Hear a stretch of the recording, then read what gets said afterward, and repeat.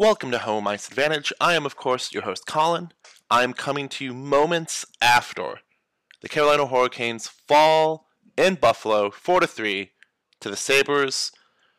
And we're going to talk about it just a little bit. You might hear from the coach. Follow me on Twitter before we get into it, at Colin Home Ice. Rate and share the show. You know what to do. But I want to give you a quick live look at some Hurricanes fans in this very moment. Oh my God! Okay, it's happening. Everybody stay calm. What's the procedure, everyone? What's the procedure? Stay calm! Wait. Everybody calm down! Almost like a self-fulfilling prophecy. The same people that are doomers and gloomers and nothing will ever go right, nothing will ever happen that will make them happy. Well, this proves them right? We lost in Buffalo in a one-goal game where the Hurricanes had a ton of scoring opportunities and just couldn't get it past them. But this proves the season is over. Just calm down. Listen, it's not over. In fact, none of this matters anymore. I've said this before. None of this matters anymore. The regular season is a thing, and we'll talk about who our postseason opponent could be after the intro. But none of this really matters anymore. Either way, the Hurricanes have to take on a good team. Do we want to win these games? Of course we do. But let's not overreact to a loss in Buffalo. Please, I beg of you, I implore you, I am on my knees. Just stop. It's exhausting.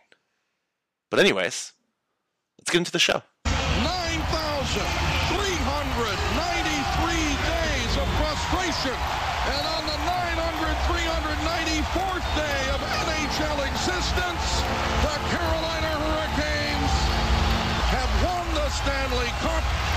Welcome to Home Ice Advantage, with historical perspectives, modern-day deep dives, special guests, and a healthy mix of good, bad, and/or hot takes.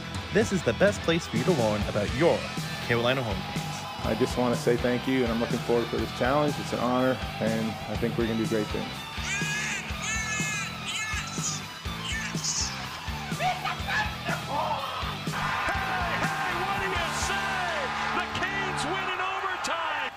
Before we get into anything else, I do want to talk about one thing that did matter today, that this loss does affect, and that is who will the Hurricanes play in the first round. It is completely up in the air at this point, and because of this loss today, it could now be one of 5 different teams. We could be overtaken by New Jersey in the standings, which means it would be a Rangers Carolina first round. Yay! It could still be Florida, or the Islanders, or Pittsburgh. All of those are still a possibility. There is a teeny small percentage that it could be Buffalo. There's even a chance that the Rangers take the lead in the Metro, and we face New Jersey in the first round. At this point, on this Saturday, where all 32 teams in the league are playing, everything's up for grab in the Metro.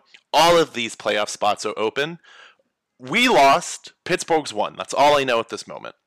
But it could be literally anyone at this point that the Hurricanes take on in the first round. And again, all of these teams have their advantages. All of these teams could beat us on any given night because welcome to the NHL. Honestly, I see this one coming down to the wire. We might not know who Carolina is going to take on until the final horn sounds off in Florida for the final game of the season, less than a week from today. That's right, there's less than a week left in the regular season. I did want to address a couple of things I saw online. The instant reaction of the game is almost always insane, absurd, and weird and stuff. But I did see this storyline that I wanted to address. That April has always been a terrible month for Carolina, and it's all Rod's fault. It's all due to Rod Brind'Amour. He asks so much of these guys throughout the entire season, and there's only so much they can do. They start to tire out by the end of the season, and now what are you going to do?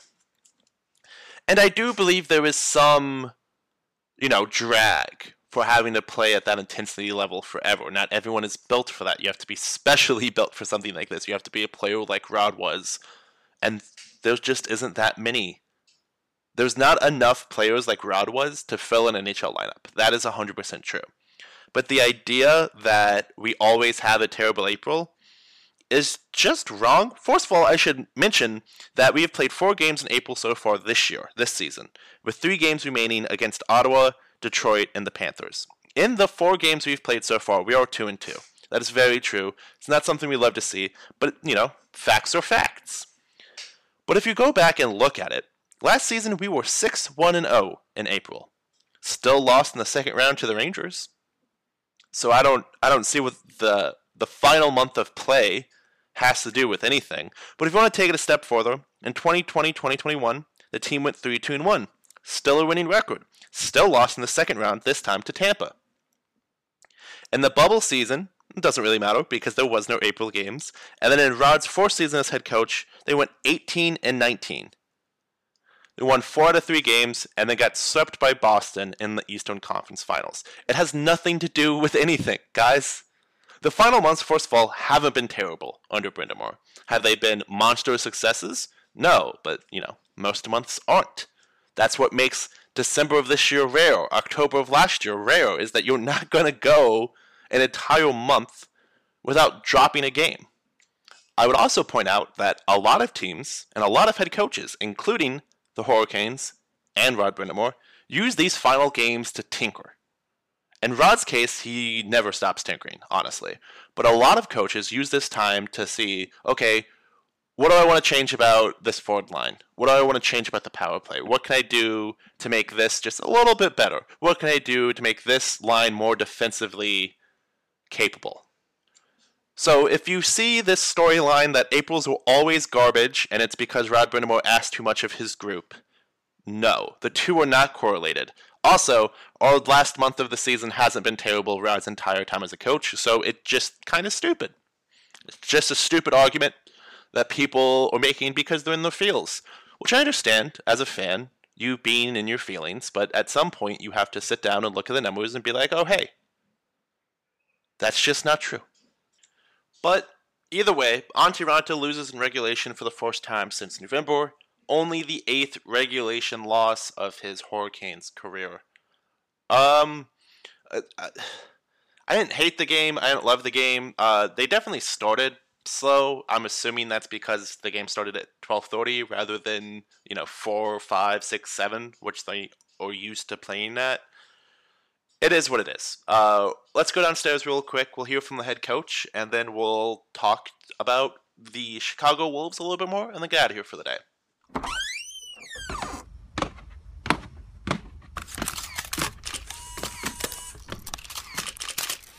Ladies and gentlemen, please take your seats. Since it was a road game, there was very limited questions asked to Rod, however you would phrase that. Post-game, both coming from Hannah Yates. The first one we're going to listen to is Rod was asked a difficult question. What made it so difficult for the Canes to close this one out? Well, we already talked about before the game, they have a couple of unique players, and we took a breather on them, and they put it in the net. And unfortunately, we're in a situation right now where we're having a tough time putting them back in the net. Not that we didn't have enough opportunities. I mean, the game flipped on. We had an empty net, tap it in, and we don't put it in. They come right down and score. There's your game. So, obviously, there's some other areas that we can be better, but the effort's there, and we just got to stick with what we're doing. We are having trouble at the moment putting pucks in the back of the net. You're right. It's only been 5 years. It's so hard because whenever Rod says something like this, I want to jump down his throat and be like, yes, we know this. What can we do about it? But I'm going to choose not to because ultimately they had the opportunities. I think back to Martin Necas. God, just getting a goal stolen by Dahlin just for it to be torn around and then Tage Thompson scores moments later. There was chances. Puljujarvi had a chance. I mean, Kotkaniemi had a few. Aho had another one besides his own goal that just didn't make it in. They were grade A's, and they didn't make it in. But someone did snap a, 21 goal-less streak, actually. And that was Seth Jarvis. And Hannah Yates asked Rod what it means for Jarvis to score after such a long time. Yeah, he needs to feel good. And the only way to really do that is to start scoring. I mean, he had another chance in the third there, but the goalie made a nice save. We just talked about it. We're a little bit challenged scoring goals. We need him to start putting them in the back of the net. It's very true that you need depth scoring to go on a long run in the postseason. So, yeah, we needed Seth Jarvis to score here. Maybe 1 or 2 more before the end of the season would be great. But maybe a couple goals from Ghost would also help here. I feel like at the end of the day, we're not going to win a Stanley Cup because Sebastian Aho and Martin Necas know how to score goals. We're going to win a Stanley Cup because Brady Shea goes crazy and scores 18 goals in a season where no one expects him to do it and carries that into the postseason. The chemistry between Burns and Slavin is finally starting to mesh. Maybe they could put together an unbelievable playoff run. Ultimately, we won't know any of this until the first round starts, probably around the 18th. So it is what it is. But speaking of playoff hopes, there has been no updates on the Chicago Wolves affiliation situation since the episode I made yesterday. If you haven't listened already, made a whole 10-minute, I think it was actually a 13-minute episode, just explaining what's going on so you can get all the information you need and get out of there. There's been no updates since, so we have no idea who Carolina's thinking about, who they're talking about, who they want to affiliate with. Maybe Chicago's talking to another NHL club, but I doubt it. None of that's been updated, but there's been something cooking, I guess you should say, in Chicago. And that is that the Wolves could totally make the playoffs. Last night, they even had a chance to move into a playoff position. But unfortunately, they needed another team to lose. They didn't lose. It is what it is. But they're still very close. They could still reasonably get a playoff spot, even though their chances are low before the 16th. So I think it would be interesting if Chicago went on another deep playoff run and then immediately severed their affiliate agreement with the Hurricanes because, again, we've won the last 2 Calder Cups. But, let's not talk about how stupid of a move it is to go independent. If you are a big fan of minor league hockey, or even if you're not and you just want to keep your eyes on your prime Hurricane prospects, well, keep an eye on Chicago. They might just make a playoff push, which means you wouldn't call up players like Kochetkov or Jamison Reese or Max Lejeau immediately. You would call them up as needed, maybe, but not immediately. And I really would prefer Kochetkov in Raleigh for when the playoffs start.